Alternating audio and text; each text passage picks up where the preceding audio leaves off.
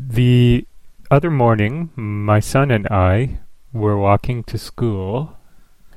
Every morning we do this as a sort of ritual. His school is about a 10-minute walk away, and I drop him off at the door. He's only 6 years old, so he's still getting to the point where he needs to walk with another person.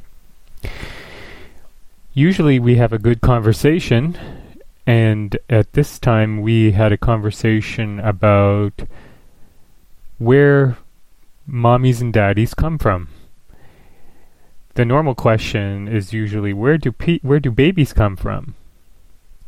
But in this case, my son asked me where do mommies and daddies come from, because he knew that babies come from mommies and daddies. And it's a difficult question to answer, much more difficult than the question of where do babies come from, because mommies and daddies are just babies that got older. But where did the first mommies and daddies come from if babies need mommies and daddies?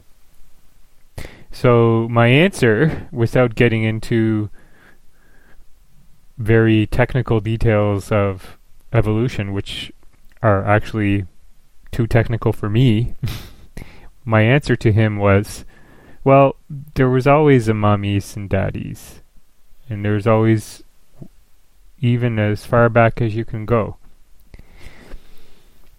He wasn't really satisfied with that answer, and I kind of sympathized with him because it wasn't a very satisfying answer.